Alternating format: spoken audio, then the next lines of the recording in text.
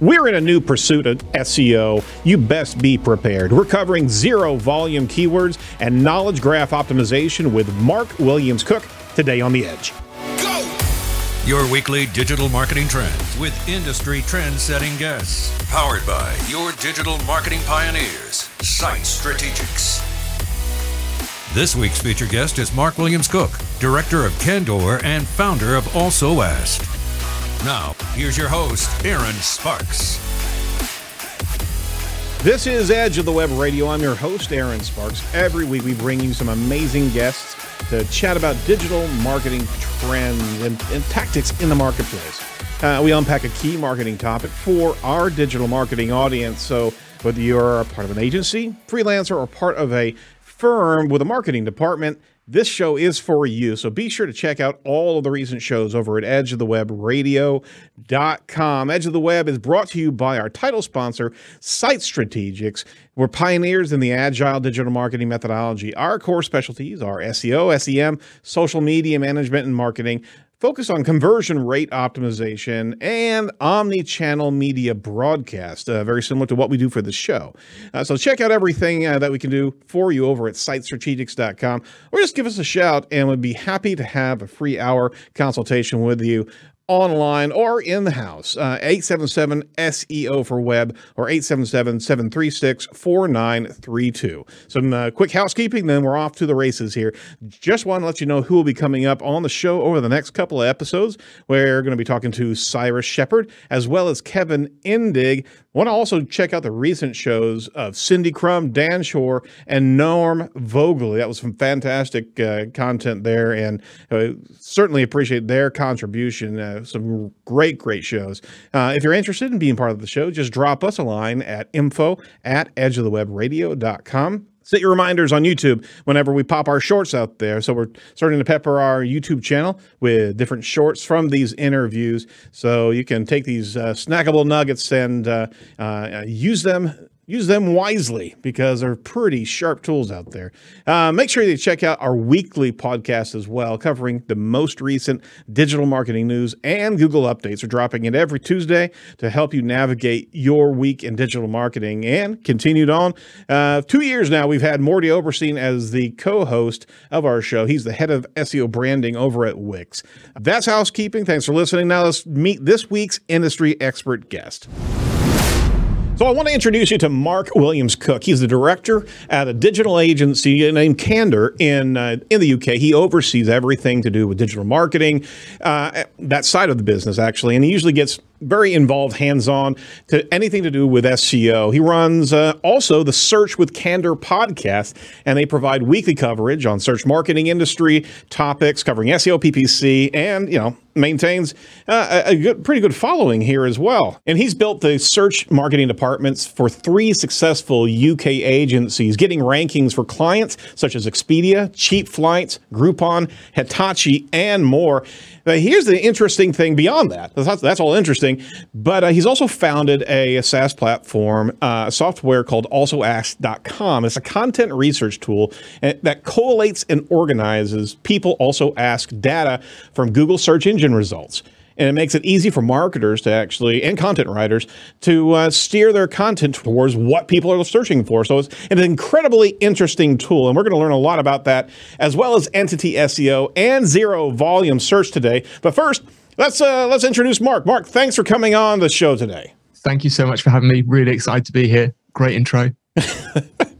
Everybody didn't hear the other cuts that we just did here. But yeah, thank you so much. I appreciate it. From a podcaster to the podcaster, thanks for joining us. Hey, I just gave a bit of a bio of what you've been doing here, but let our listeners hear from you. Give me a backstory of how you came into digital marketing in the UK. Okay, so I think it's going to be a similar story to a lot of people that have been knocking around for the same amount of time as me, which is going on 20 years now in SEO. Yeah. And that was by accident. So it wasn't sort of a career choice. I started making websites when I was quite young, just in kind of interest areas. And as it happened, one of my friends showed me how to put an Amazon affiliate store on one of these sites. And it happened that one day I started making, it was about 50 to 80 pounds a day through this affiliate store. Yep. And I was like, oh, that's how what's going on here? And I was actually selling, I remember, this one specific DVD player, even though the site had nothing to do with DVD players. So we installed, I think it was AW Stats at the time. Yeah. No analytics. And oh my gosh, I remember that platform. Yeah. Sorry, don't mean to interrupt you. Yeah, keep on going. Yeah, and I discovered, the traffic was coming from search engines. So by complete fluke, by complete chance, I was ranking number one in Google I was outranking Amazon for this product term, reflective of, I guess, how good search engines were then. And that started my interest in, wow, hang on, there's a lot of traffic here. How does this work? Absolutely. And then, managed quite early on through a friend to get a kind of entry-level SEO job at an agency, and then continued building my own sites and learning, of some really good people at the agency. I got a friend of mine that I actually did very similar to that. He was selling Bucati motorcycle parts online and started, wasn't even selling, he was just referring to them and getting affiliate traffic, and that really started to build up. So you're selling yourself short here from getting into the market to actually building 3 different marketing departments and agencies. So that's actually a very interesting space. Can you kind of walk us through how that happened? Because let alone just having your own career path, but you actually planted departments in different agencies. That's unique, to say the least. Yes. So I had a fairly short period working for myself, doing mainly kind of AdSense sites, affiliate sites. And I thought, this is brilliant. I've cracked it. I can sit here in my boxer shorts eating cereal at 11 a.m. in the morning and working. But after many months of doing that, and I'm sure, especially after COVID, people understand this, you kind of get to the situation where you're sitting there at your computer in your bedroom, wherever, being like, oh, I hope that pigeon comes back tomorrow. Getting kind of lonely in here. So I actually was, from the first agency I worked at, I was there, I think, about a year and a half, and I saw a role to essentially start or just do a bit of SEO at an agency that was only doing kind of design and build at the time. And I was really, really lucky because I joined that team, and the owners, the managers of that company were fantastic in that they gave me a lot of mentoring and advice in terms of just how they were running the business and managing the staff, and gave me a lot of insight. I set up that kind of department there and started doing the SEO, and then helped them hire the first few people there. And it was a very natural progression. And I was super lucky that I had the right people at the right time to kind of mentor me. And then they offered me a directorship. I think I'd only been there maybe 2 years at that point.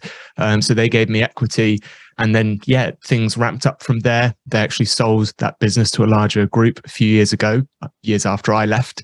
And then that essentially became the job I had at the next 2 agencies I was at, which was the next agency was, again, they were traditional, started, which I think, again, many agencies sort of formed this way. They started doing web build, web design. They had then a marketing department. This one was kind of flagging, and it was 2 very separate teams. And because I had the experience of sort of meshing those together, I came in and did that as a project over about 18 months. And then again, as luck would have it, I've been very lucky. I was approached by what is now Candour. At the time, there was 2 directors there and offered me an equal partnership here to come and build this, which I've been doing ever since. And it's worked out really well for us all. That's great. And that's actually a testament to your skills as well, because having an SEO career is one thing. Actually having the confidence and the wherewithal to be able to create departments and having them successful, right, is a whole nother thing. So you've got that entrepreneurial bent, and we're obviously wanting to dig into your software platform. But I wanted to start talking about a number of key concepts before we got there, and something that you're actually very oriented towards. So I want to introduce the concept to our listeners who may have not come across it before. That's zero volume keywords. They may not have actually heard this particular phrase put this way. What is a zero volume keyword? Great question. And I love explaining it to people for the first time. Hit me. So a zero volume keyword is essentially, at its most basic level, when you check how many searches a keyword might have per month, and the tool that you are using gives you an answer of 0. And why it's interesting is that a lot of the time, the tool that you're using is telling you 0 just because it doesn't have any data, right. Not necessarily that the true search volume is 0. So there lay opportunity. Absolutely. So again, naturally, we'd be oriented towards, well, this term doesn't have any value, so why would we even optimize towards it, right? From a marketing, a true on marketing perspective that's going after where the traffic is, right, and where the volume is, it seems like a non sequitur. It's okay, that's not, it's a narrow term, it's a long tail usually, right? That's right. And it's a goose egg when it comes down to where the traffic is. So now, because there's no search volume now, well, before anything else, we're also relying on an API. We're relying on Google feeding back to us the data, and they have also thresholds that they don't share everything either, right? Yeah, absolutely. So, I mean, there are platforms that do clever things with data from Google and certain clickstream data, but a lot of these platforms, again, have released studies saying, well, 90% of the keywords that we have numbers for, the numbers below 20 searches a month, which kind of falls into the, not that interesting. Right. The thing I think that makes it so interesting now, because, the question is, well, why are people only talking about this now? Because we've been doing SEO for quite a while now as a community. Why is there so much discussion now? I think it's to do actually with the search engine technology that's made it interesting. Yes. So we hear lots from Google now. They'll give us interesting stats like 1 in 5 searches we see every day is brand new. It hasn't happened before. Right. So it's a combination of words that's never been typed in, or it's about a news event. But what I talk to clients about now is normally intent volume rather than necessarily search volume, which is that if you have a specific key phrase because you want to find some information, maybe, some men's blue running shoes or something like that, there's probably 20 or 30 different ways you can type in that query to Google that mean the same thing.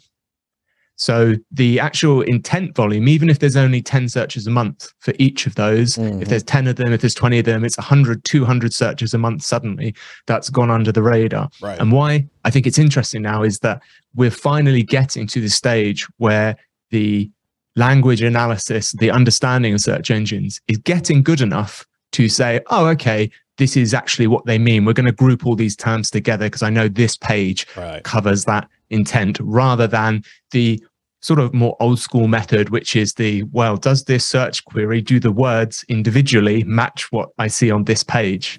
So that's why I think there's now opportunity that didn't exist even 5 years ago. We're proud to have Site Strategics as a sponsor of Edge of the Web. We're pioneers in the agile digital marketing methodology. Core specialties that we provide are technical SEO, including Core Web Vitals optimization, search engine marketing, social media marketing and management, focus on conversion rate optimization, truly focused on results-based marketing that works. We've also developed a unique omni-channel media marketing and content curation process that's guided by our weekly R&D. From our Edge of the Web interviews, we incorporate the best techniques for our content broadcast strategy and execution. If you're interested in what we can do for you, just give us a call at 877-SEO for Web or 877-736-4932.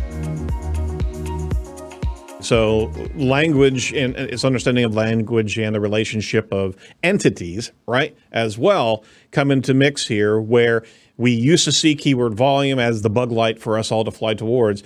We're now in a new level of maturation of understanding concepts, and keywords are just merely derivatives of the entities. They always have been. It's our language was the bridge. Now we're seeing visual search and how that is actually connecting to intent as well. Google's understanding so much more. Think about how Google sees the websites out there and all their content kind of pivoting over and focusing on fathead terms, right? We call that high volume terms, right? And if it sees all this content out there, all oriented towards the feeding trough over here, and then it sees another site that is actually answering consumer questions in these very low volume but high intent areas of their site, right?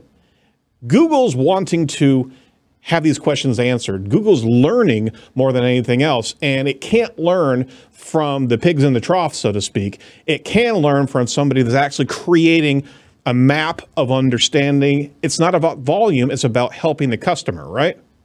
Yeah, I love that saying, by the way. Can't learn from the trough, from the pigs in the feed trough. So I think you've touched on a couple of really interesting points there, right? Which is that when we started using People Also Ask data in search for keyword research, the way we were looking at this was that the People Also Ask data, which is derived by Google and includes searches that people are doing. It's not a feature that's dependent on what they find on websites. It also includes what people search for. The way I like to think of it is intent proximity, which is if someone asks this question, or if they search for this brand, this is the closest next thing they want to know. So, you know, they want to know what this is, and then they want to know like how much it costs, for instance. That's the next highest probability of intent. And they have like normally 4 questions they show in PAs to kind of spread bet that. Right. And what's fascinating in the experiments that I've run on this is that the questions that Google is showing in People Also Ask are not necessarily written like that verbatim on the web page they've got the answer for. Yep. But they've worked out, okay, this web page answers this question. And we've done a few really interesting experiments where we have outranked lots of sites by simply taking the question that Google has asked in the PAA box and matching it up with an existing answer. Just to kind of prove the point that Google understands that that is the answer to that question, but if you match the actual question, kind of the way Google's trained itself is that it then looks and goes, oh, wow, actually, we know for sure this explicitly answers this thing now because it's even matching what our next nearest query is. And it's almost like a shortcut towards its iterative process. What you're saying is the AI, and we're about to get into knowledge graph territory real quick, but the iterative process of putting those PAs together, that's a much larger, and we'll get into the full-on PAA discussion here in a bit, but it does give us a picture of what Google is learning from websites, and it's actually positioning and writing new content that actually represents these areas, almost a subset of the knowledge graph. So knowledge graph for our listeners, I mean, it's a topic. It's a way of organizing understanding of a topic. And that's not about high volume search. It's a space where there's subsets and topics, and it's making a larger picture of a concept, right? There are related topics and interrelationships. And the more it understands, the more clarity or focus the picture is. It's almost like a mosaic of information, and it's not just at the content level, it's also at the video level, it's also at the image level. All of this comes into the construct of how Google's understanding a topic.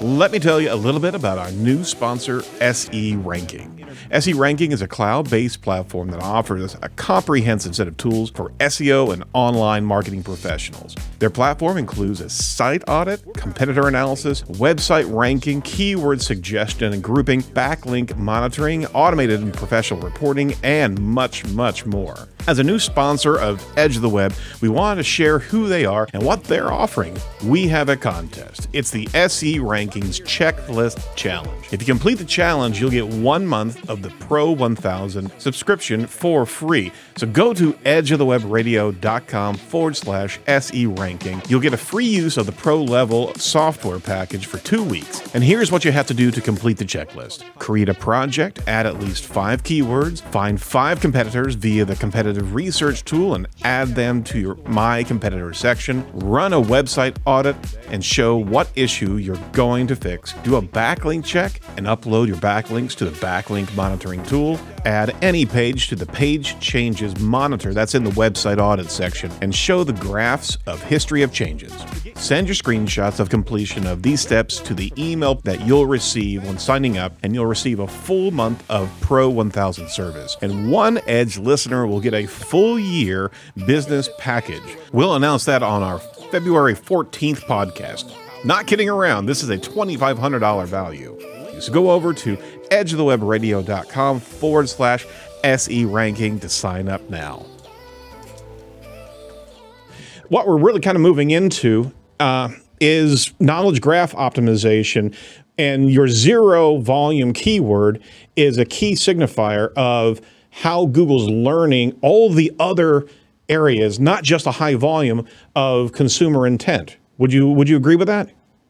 Yeah, it's really interesting. So we've known now for, well over a decade, Google made their first announcements about the knowledge graph and what they were trying to achieve from it. So this is a step away from 10 blue links and a step away from we're just passing unstructured data on the web and trying to understand globs of text and connect them up to search terms. So, the knowledge graph is their own set of structured data about entities, about things, about brands, about products, concepts, and all the edges, the nodes, and how they connect together, which allows them, and it's amazing, like celebrity names are a great example. You Google them and it knows this celebrity is an actor. Actors are in films. These are films that this person was in, and, all their vital stats. People want to know, how tall are they? Are they single? That kind of information. It's almost like the 3 degrees of Kevin Bacon, but on steroids. I mean, it actually has all these interrelationships. Sorry, keep on going. Yeah, absolutely. So that's, I think, obviously where Google would ideally like to be. They would love to complete their mission, because that's their mission, right? To index the world's information.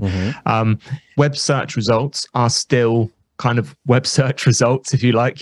They rely heavily on title tags and links, and there's kind of this overlap. When you Google a brand name, you get some knowledge graph stuff, you get some web search stuff. The other features like PAA are really what interests me, because the results in People Also Ask as well are incredibly different from the web search results, and they're very heavily language focused. And by that, I mean there is a distinct drop off in the number of queries that will trigger People Also Ask results in languages outside of English. Right.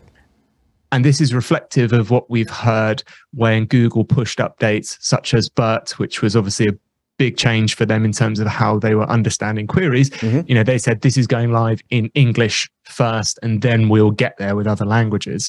So to me, when you Google what maybe is classed as an entity, when you're getting People Also Ask results, it kind of hovers between knowledge graph and it hovers between web results, because you get very specific questions, like we said, that are related normally to attributes of that entity or things Google knows people ask about it, but they're not like web results. Right. So it's almost this halfway house between we kind of know this is a thing and these are the things that people are interested about these things, but we haven't quite got a way to be sure enough to categorize this and kind of sink it into the knowledge graph, if you like. So for me, it's just another whole goldmine of information about how Google is understanding queries, intent, and the information it finds on the web.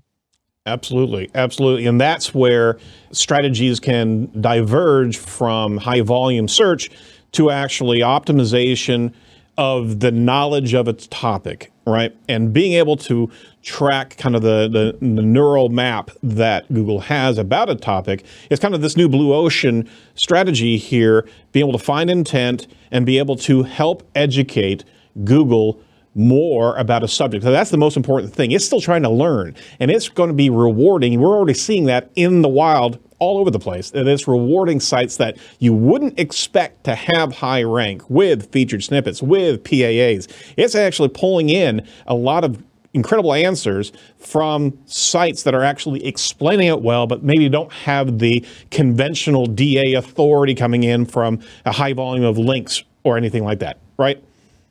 Yeah, I mean, we just actually, like in the last week, I think Google made some noise, some comment got grabbed that they said links aren't going to be as important in the future. Yeah. And I think anyway, most people have accepted that anyway. To me, they're still very, very important for web search ranking. But, when I've spoken and talked to people about zero volume keywords specifically, the kind of metaphor I used is that Google's spotlight, the playing field for websites is much larger now because it understands the nuance of the query. It allows it to understand what it's looking for better, which means that if you don't quite understand the query, what's your kind of next level of quality metric? It's, well, I know these 100 sites talk about this topic, and I'm just going to pick the first few sites with the best kind of link profile because I know I trust them. So they probably have the right answer. Right. Whereas if Google understands the nuance of the query, then it can say, oh, actually, out of those 100 sites, these 3 sites answer this specific query really well. And that's when we're now starting to see maybe lots of sites we don't expect to see that we didn't see before. And this is all wrapped in with things like the passage indexing update. So when the information is buried in there, Google can jump you straight down, find the answer, or drag it out in a featured snippet. So again, there's been 3 or 4 updates I think have contributed to Google's ability to do this. And of course, like we always see when Google kind of leans into a new way of doing things, we have spammers taking advantage of that. I'm sure you've seen there's been quite a few reports on the kind of scraping Q&A type sites that were getting 1-2 million organic visitors within 12 weeks of publishing the site, which is again just people still talk about things like the Google sandbox and earning links, but this is just showing you that with those specific answers, they were going around all of these things that traditionally we've thought, okay, well, the domain needs to warm up a bit. We need some good links. It's just like, nope, Google answers. You've got the best answer, so to the front of the queue you go. Yeah, and the gamification was out there, and Glenn Gabe's actually reporting on a lot of sites that are dropping almost to a flatline amount of traffic because they were AI writing answers to these questions. And so there was a mad gold rush to be able to try to answer and be able to get that relevancy. Then that's where the helpful content classifier came through, as well as a number of the core updates here recently that is just stamping down this. And that's another evolution there. It's showing that it understands programmatic writing, it's understanding subject matter to the degree that it can actually say, you know what, yeah, that was the answer, but you're not really an authority because you're just spinning it up because I see the derivative information from all these different sites kind of collating in your answer. So they're on top of it now, and the only way to actually create this content is to deep dive with your subject matter experts, pull that out and be able to put them on stage, so to speak, because that is the true authority in there. And the more you can actually do that around all the subset information about that subject, those are the trusted answers that Google's looking for, right? Yeah. So we, I run lots of tests for these things. That's awesome. And one thing I noticed was, so I did some experiments with basically scraping PAA questions and then trying to publish different kind of answers automatically to see what worked. And I'd just like to say that while I did this, firstly, when I do this, I don't monetize the pages, and I'm very specific. If like I'm scraping content, it's from other like programmatic type sites. I'm not taking someone's lunch, basically. There you go. Good to say that to us. So there's 2 things of interest that I noted. One was that scraped content mixed together was actually outperforming significantly AI written content. So when I tried using things like GPT-3 to generate answers, the answers read pretty well, but Google didn't seem as interested as content that was just taken, from a snippet somewhere else. The other thing was that, yes, so I had a couple of these sites, they survived the helpful content update. They had like a small drop, like 10-20%. And then they got absolutely smashed to pieces by the latest spam update. They literally went to 0. Oh my gosh. And yeah, no loss because I'm not doing anything with them, but it's really interesting I call them like canaries, right? To see what's working well and what Google's kind of going after. Because the thing about the updates now, which is different to many years ago, is Google doesn't really tell us what's being adjusted. And I think partially that's because they don't know in the way that they used to. I think now they look more at the output that they want, and there's a lot of machine learning stuff being tweaked. Whereas before it was maybe a bit more manual, like, okay, we need to look at these metrics. Right. So it's useful to have these things, I think, to get some sense for when they say spam update, what does that mean? Are they looking at links? Are they looking at on-page content? And like this spam update, I think they were definitely targeting, like you said, this kind of lower quality, however it was generated, churned out content, because none of these sites had really link profiles. So there's nothing there for them to penalize. So yeah, definitely with you on that. Like Google's been telling us for a long time, we should be playing the long game, especially, if you're a brand you should be making SEO an investment, not trying to play tricks, because they will catch up with you eventually. Maximize your clients' budgets using Wix. Use every dollar towards growth and revenue-driving assets by relying on Wix's enterprise-grade security and reliability. Work more efficiently using Wix's SEO automation and scalable SEO solutions to deliver sustainable results without vulnerabilities, downtime, and workflow inefficiencies for any website of any size. Fix less, grow more with Wix. Go over to edgeofthewebradio.com/Wix today to learn more. I think we're in the space of subject matter oriented keywords more than anything else, and optimizing that for knowledge as opposed to for that market volume. That's where we're going to be rewarded from here on out. I mean, there's still gamification, but Google, I mean, the volatility of the SERP has been at an all-time high for the last 12 months. I think Morty reported on from SEMrush that they were looking at we've never been at this high volatility, and it very, very well may be that that's the norm now, that there's no receding valleys, that we're in a constant kind of analysis and a constant rollout of almost immediate algorithm changes based on its AI learning and its classification. So we may be in a place where there's no place where you can try to game, not that we'd ever recommend it, but no place where you could actually game on keywords and have it fly for any period of time, because it's such a churn now in the ranking space that it's constantly focusing on better and better information that it can actually get, as opposed to what we've seen in the past. Would you agree with that? Yeah, well, 100%. I mean, there is so much changing now, and when we talk to clients about SEO, I always try and talk to them about the long-term goals and the long-term thinking about how people are going to be using search engines. So thinking about what we we're just talking about, which is playing around with, spammy sites and seeing what Google's doing, it's fine, it's interesting, but it's not the future, because you mentioned there, we've spoken about, or you've spoken before about things like Google's updates like Mum, where they're going to be pulling together various sources of the web to answer questions. We've got, mobile phones now that people speak to, smart TVs. The paradigm, I think, of going to a search engine and typing in a question and then the user scrolling through results to try and decide what's relevant for them, I think those days are numbered. As when I was a child, having to do research by going to a library, searching for a book, and then crawling around on my hands and knees to try and find the correct book on the shelf.